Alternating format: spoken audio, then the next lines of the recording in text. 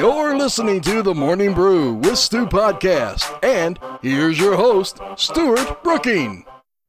And here we go. Welcome to the Morning Brew with Stu. As always, I'm your host, Stuart Brooking, and my guest today is somebody who I've wanted to get on the podcast for a long time. I'm a big fan.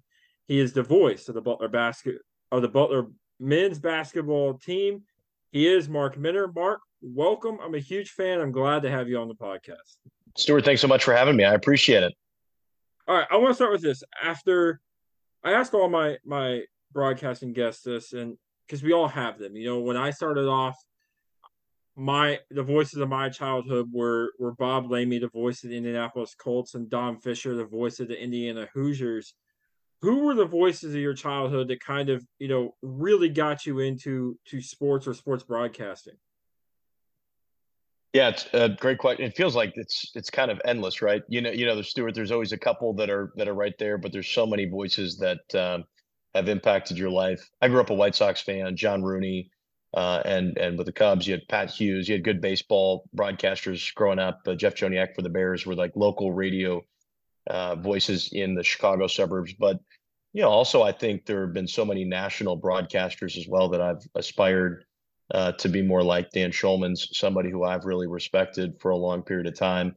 Obviously, on the TV side, you've got great voices like Jim Nance and Joe Buck and other national voices out there. But I'll tell you this: when I was at Butler, I had the chance to work with and learn from Brandon Gaudin, who, as you know, is just a really tremendous talent. And so being able to spend a few years with him in those college years was really, really impactful for my life. But growing up, it was a lot of Chicago radio and TV voices. Yeah, for sure. We'll go to the Brandon Gaudin thing, and then we'll circle back to some of my other questions that I had. Brandon's a friend of the podcast. He's been on before. He'll be back on actually next week in December. I'm a big fan of Brandon as well. Kind of talk about your relationship with Brandon. Do you guys still chat daily or weekly or often, or how's that going? Especially, he just got that gig in Atlanta where he was all over the place for the Braves. They play their 180 games a year or whatever it is that they play. So how's the relationship with Brandon, and how's he helped you in your time as the voice of the Butler basketball team? Well, I can't think of a more impactful person from a broadcasting perspective for me than Brandon. Brandon, when I was in school, Brandon got the opportunity to be the play-by-play voice, and so as he was transitioning to take over from Joe Gentry, who has also been impactful for me, he was prior voice of the Bulldogs. I'd say this: Brandon came in, gave me the opportunity to work with him on the broadcast. After he left and made the decision to go to Georgia Tech, he was instrumental in both encouraging, supporting, and helping me get the opportunity to do the radio. And throughout that time, I would call him an incredible friend, a dear friend. We stay in touch, maybe not daily or weekly, but quite often, especially during basketball season. Anytime he's in town here in Indy, we get a chance to get together and catch up. And I did get a chance to go down to one of the Braves games this year and spend time with him and visit with him and Jeff up in the booth and watch a little bit of that ball game up there. The cool thing for me about Brandon, aside from his mentorship and obviously just his incredible talent, that's somebody who has maintained a level of humility that is rarely seen in any profession, let alone a very visible one like a broadcaster. And it was really cool to think about. First time I met Brandon, and knowing how talented he was, but being in a little bit of a smaller platform as just an individual broadcaster for a team, and seeing now the national work that he's done, the Madden work, and ultimately now the TV voice of the Braves. And when he was leaving the ballpark and we were getting a chance to walk out of there, Stuart, every single person that was a Braves fan kept coming up to him, wanting a picture, wanting to tell him about how much they enjoyed his work. And he sat there, signed autographs, and was just the most kind person to every single fan that walked by. And that's the Brandon Gaudin you know and love. It's not just about who he is on air, meaning how talented he is, but off air, he's just a world-class human being. I've been fortunate to get to know him. Yeah, when I the first interview I did with him, I did it last year, and he was very generous with his time. I think I told him it was an hour or 30 minutes to an hour is what we would go, and I think we went almost an hour and a half just because we had so much to talk about and it was so fun. But yeah, I love Brandon as well. He'll be back on next week, so I'm excited to have him on and you as well. I want to talk about this because you work for, and you can correct me if I mess up the title, but you work for First Financial, right? As well. Well, First Person was the legacy company I we got had, you. and NFP is now the company that's acquired. We've been a part of, but How's have separate job. how's that work, or how do you balance, I guess, trying to do two careers? One of them, requires you to go on the road as much as Butler basketball does, and the other one maybe not as much. But how do you continue to build both careers at the same time and give your best and be just as great at your other places you are here being the play-by-play voice? It's interesting. It's now, let's see, my 11th year doing both of these roles. So it's been something that's become a little bit more normal over time, as you've gotten into it. I think there's a couple key things to that. Number one is I thoroughly love and enjoy the opportunity to work in both worlds. One's not a drain, one's not happy. I mean, I love both. So first off, you have energy when you get to do both of those. Number two, you've got an awesome team of people in both environments that, as you know, with planning and with the right communication, you can make both of them work because of all the amazing people that you get to work with professionally in business, as well as at Butler and as part of our broadcast with the Bulldogs. And I think the other thing is that from a purely scheduling perspective, most games are in the evening. The way that Butler travels now is very efficient with chartered aircraft, and so you're able to get back the night after the game. And to be honest, even starting out, there are a lot of things you try to learn and how to balance, but nowadays with the virtual nature, just as we're talking and through here on Zoom, the opportunity to be able to stay connected the day of the game, right after the game, and being able to not miss a beat through technology makes it a lot more possible. Makes it more possible to do without really missing anything. But I would be remiss not to say that it's due to the fact that I get to work with really good people, and I enjoy both worlds immensely. Yeah, because I don't think what people understand, like everyone who gets into this business, who gets into broadcasting, who wants to do play by play, they think of guys like we've mentioned, Nance and Buck and Allen or Michaels, I mean, and they think of Gus Johnson, and they're like, oh, there's so much money or there's so much this or that to be made, and it's like at that level, sure, but when you're doing the division, some of these smaller Division 1 schools, or you're doing some of these other things, you may need a second job, which I think is something that doesn't get talked about as much in our career when you make this switch into this field. Is everyone talks about the bigger guys, but they don't talk about the fact of guys like you who are doing two careers, and you love both of them, and that's the good thing. But there's some people out there who have to do two careers because they're trying to do what they love, which is play by play, while also trying to make ends meet as well. So I do think to see somebody like you who is successful in both ends is very inspiring for young broadcasters in my opinion. I want to fast forward to this because you talked about it a little bit. Brandon Godden invited you onto the radio station while he was there. You guys did work together while he was there. He had the chance to call back-to-back national championships. You were on those broadcasts with him. As a young and upcoming broadcaster, how instrumental were those broadcasts and those runs for Butler into what has led to your career now and kind of built where you're at now? Yeah, it's even harder to believe when you look back at it, Stuart. You know, the when you're in college and you're at a school like Butler, which has a great reputation, a great history and tradition of basketball, but not necessarily on that national stage. It had been building over the prior 10, 15 years, right? Since Barry Collier got there. And, back in the day with Tony Hinkle, you had a lot of great traditions. But to be able to go to back-to-back Final Fours and national championship games, one of those being in Indianapolis against Duke, it is almost impossible when you're in the moment to realize how special that is. But you gain a little bit of perspective as time goes on.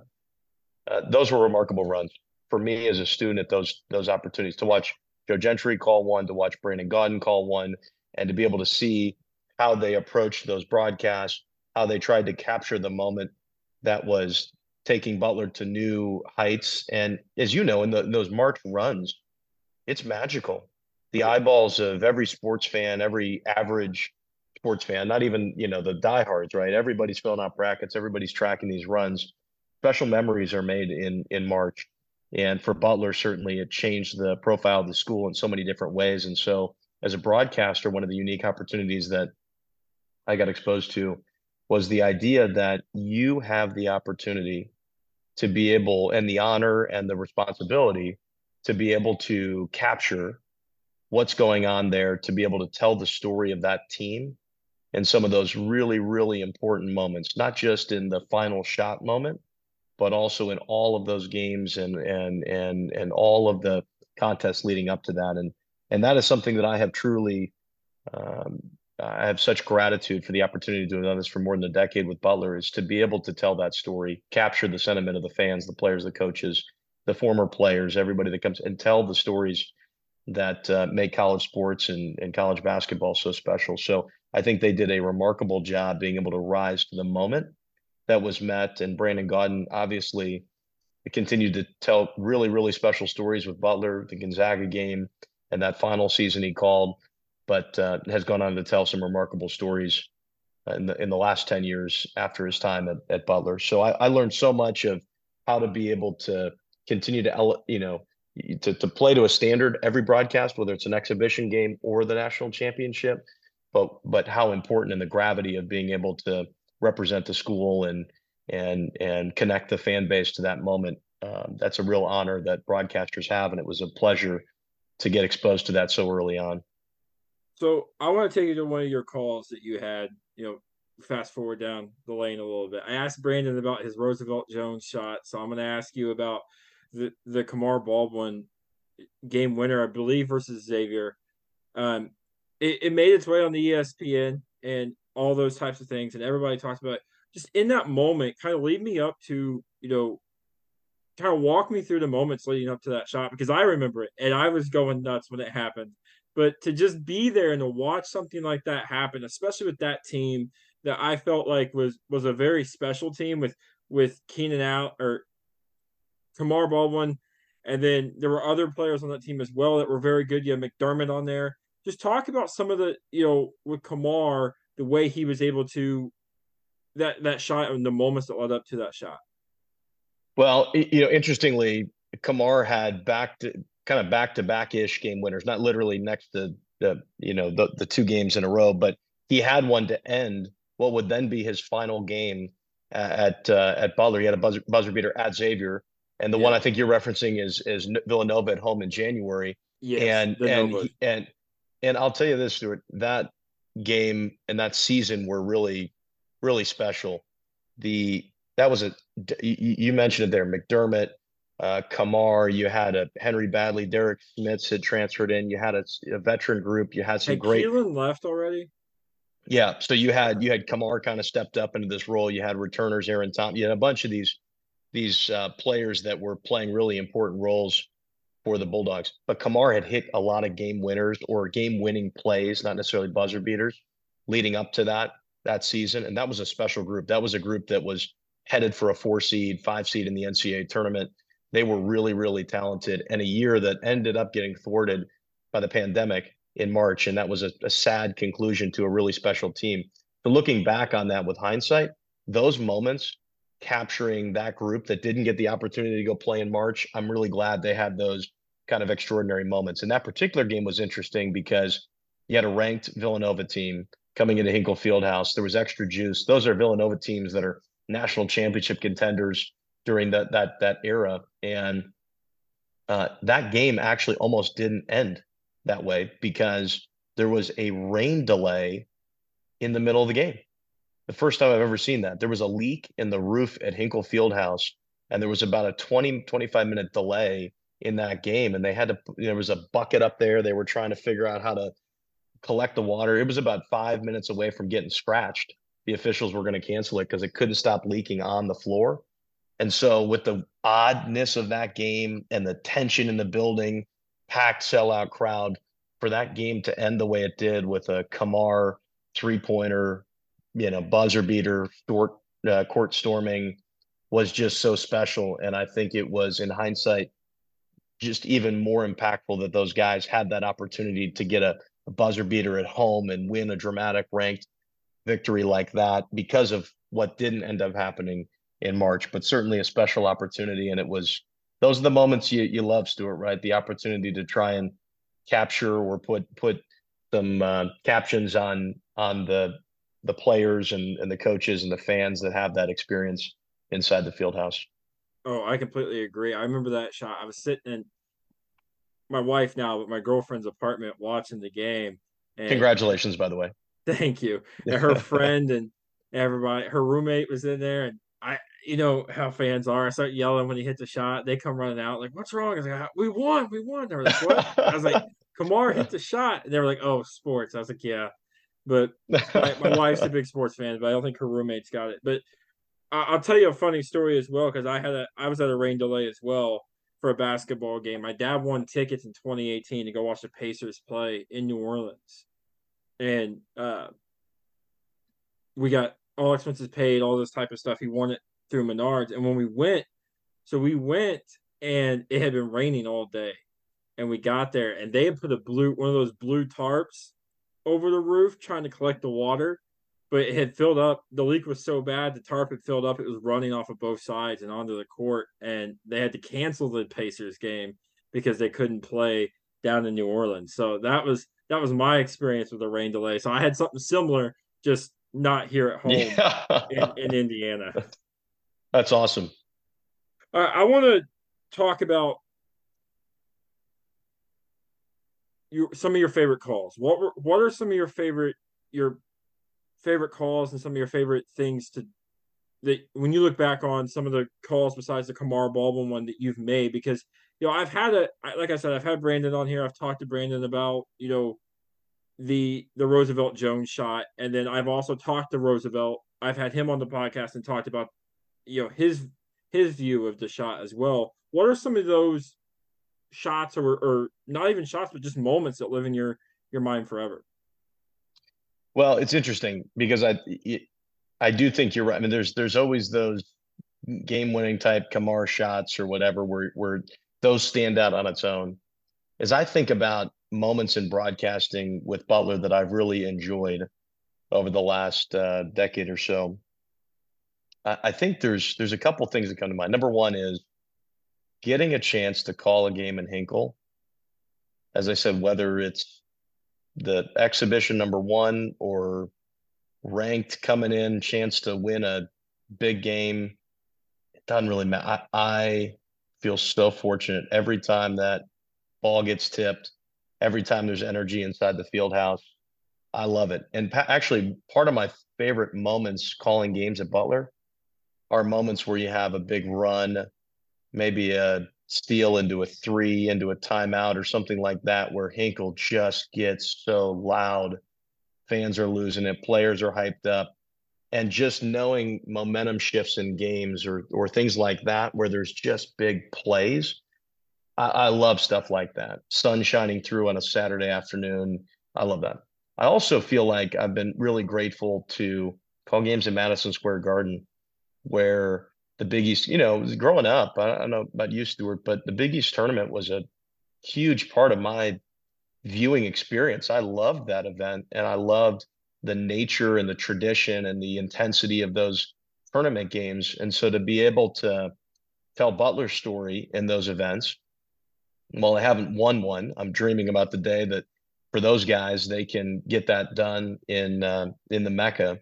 To be able to sit courtside and call games there is a fantastic experience. So to me, it's obviously game-winning shots are fun, and those things are really important. I love the individual plays. I love the atmospheres, the experiences where you get to call games, and the mix of things you might have grown up loving and the things you might be personally passionate about. You get to communicate those moments to a broader audience, and that's the stuff that just brings a smile to my eyes and or to my face, and I love the ability to sit there and get to tell those stories. I feel very fortunate. Yeah, calling a game in Hinkle would be amazing. I could only imagine. I got two more questions for you, Yeah. and then I'll let you go throughout your day. First one being, I used to argue, and maybe it's kind of taken a little bit of a back step, but I want to hear it from you, from somebody who's in that atmosphere. I used to argue that the Big East was the most competitive basketball conference in the country, and everyone would say, "Well, it's college basketball; anybody can beat anybody on any given day." But I go back and I think about, like we talked about, Butler beating, Kamar beating Villanova, and Butler beating Xavier, and some of those bigger teams. And then you would have St. John's, who at the time wasn't maybe the best team in the conference, beating Villanova the Yep. next week, who was the number one ranked team in the country. I still think there's an argument that the Big East is the deepest and most, I don't want to say talented, because I don't want to say the other conferences aren't talented, but the deepest and most talented conference in all of college basketball. What are your thoughts on that statement? And do you agree or disagree, or am I close to being right? Yeah, no, I mean, I think there's a little bit of bias for me. I'll say this. Same. I'll preface that a little bit of bias because you get to see it, right? You get to feel it, you get to see it night in, night out. When the Big East got reshaped in 2013, there were a lot of questions. A basketball only conference, you lose some of the bigger name schools, Syracuse, you think about former Big East, big time basketball. You retain some of the big name schools, your Georgetowns, your St. John's, your Villanovas, and then you add in these other schools, Butler, Xavier, Creighton. How does that all play together, right? That's kind of the question. Does this end up being a noble exercise, but it doesn't work? Or does this end up being like a super big basketball conference? You look at the results, and it would tell you that this conference is as good as it gets.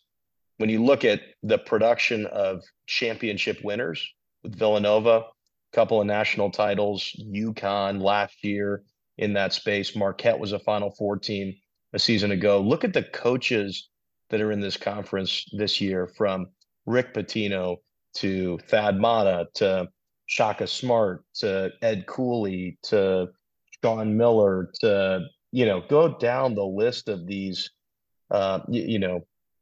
programs and who's leading them, the talent, the support. And I would say this, if you look at the actual numbers of it, DePaul has struggled over time during this tenure.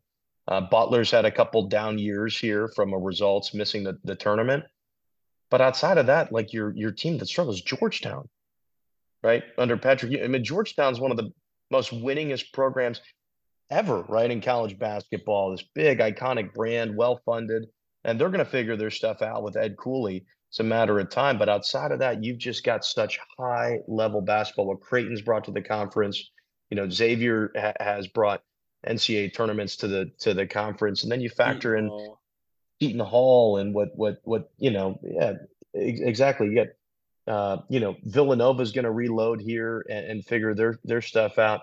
Providence has been an NCAA tournament consistency under Ed Cooley, and Kim English looks to continue to build on that tradition. So you've got really good things. But I think above all else for me, Stuart, the basketball only nature of this is a lot of fun.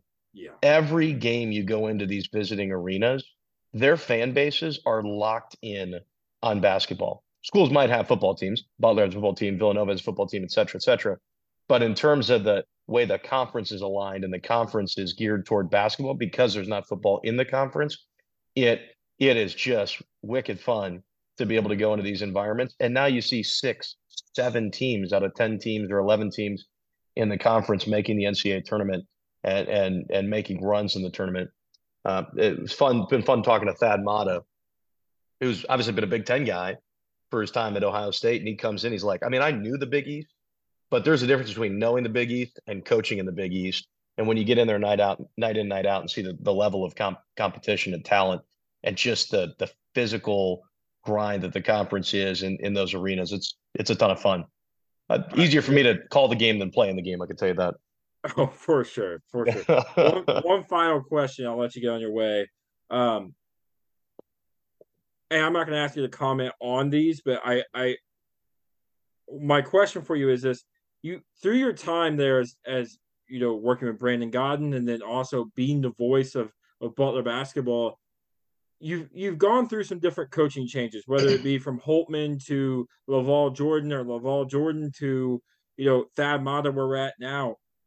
When it comes to coaching changes and when coaches change, how do you go about building that relationship with that new coach that comes in?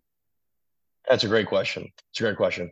I will say one of the things you mentioned, Brandon, that I've been grateful for is I get to call games with one of my best friends in Nick Gardner, who's done it 18 years. And Nick and I, um, it's just like a brother, right? When you get to travel around, and the fact that you get to call games together with such a great friend, I'm incredibly lucky. He's unbelievably talented, and I've really appreciated that consistency. That makes it a lot of fun throughout the years. When it comes to the coaching changes and the different steps, I've also been really lucky, Stuart. Butler, from the leadership on down with Jim Danko and Barry Collier and the supporters and the fans have been so welcoming. Even though I went to the school to be able to come in and tell this story and to be the broad, you feel like part of the family, and that extends to the coaches. If you think about from working on the broadcast, from Brad Stevens to Brandon Miller to Chris Holtman to Laval Jordan to Thad Matta, you've worked with some really, really high level talented people, and everybody's style's a little different. The family nature, the Butler nature is the exact same. We're welcomed in the same way. We're treated with respect the same way. We're part of the extended family the same way. And that has made it really, really enjoyable, meaning being able to join the team at meals and practices and film sessions, stuff like that. So being able to get exposed to those types of things has been really, really fortunate. But part of the relationship building is there's an element that we're fortunate enough to get at the outset. We're gifted some relational trust, but you got to earn that over a period of time. And part of that is making sure that you understand what's your role, not to get out of sorts and try and overstep your space within the broadcast side, but also, to be a trusted member of that community, right? You're not on the team. You're not a coach. You're not part of that. You're a broadcaster. You've got your own independence around that, but you are hired and part of the Butler side of that broadcast, right? And so being able to understand where are ways that in road trips or environments, you get the opportunity to engage, to build relationships, to talk, to get to know, just like anything in life. But the other part of that is there's ups and downs. You get to see over the last 11 years when you're playing for national championships and things are really good. You get to see when you're losing tough home games or when you're going through a losing stretch on the road and things are a little tougher. You get to see the ups and the downs. And I think making sure that there's consistency and that you're doing everything you can to continue to build and maintain trust with each coach along the way in the style that they manage and they lead. Some people want a high level of more interactions. Some people want a little less interaction. Some people have certain personalities and different. But at the end of the day, we've been fortunate because we all these coaches have been awesome, right? They're all incredible people first and foremost, and I'd be happy to have any future children play for any of them, which is really cool. And they've given us respect, and we just try to continue to maintain and build upon that each and every day. And it's not done by just flipping a light switch. It's done by a lot of conversations, a lot of road games, a lot of ups and downs, and continuing to maintain a consistency around how you approach those interactions. So, Well, Mark, by the way, on the business side, I've learned a lot from watching different coaching styles, and different coaching styles lead different team members. And there's a lot of applicability back to life and how you watch people go through that in that team environment that I have really just enjoyed learning. So I've been really, really grateful, Stuart. I didn't even think about that part. That's a good point. Hey, big thank you, Mark, for doing this. I'm a big fan. I listen to you and Nick as much as I can. If I'm on the road, which sometimes most of the time I am, I'll throw on tune in radio and I'll listen to you guys because I don't live in the Butler market. But I'm a big fan, so thank you for doing this. It you were one of the bucket list guests I wanted to have on, so I can check that off. Big thank you. Good luck on Thursday. Butler plays Texas Tech. Have a good broadcast. I hope Butler wins. And just a big thank you for doing this. I really appreciate it. Stuart, you're very kind. Look forward to coming back, and I appreciate you reaching out, and appreciate you listening along the way. So, congrats on the podcast, and appreciate you having me on. Of course, thank you. Hey, for those of you listening at home, please like and share, and help this podcast grow the best you can. Have a good day, good night, good afternoon, whatever it is you have a good one, and I will see you next week.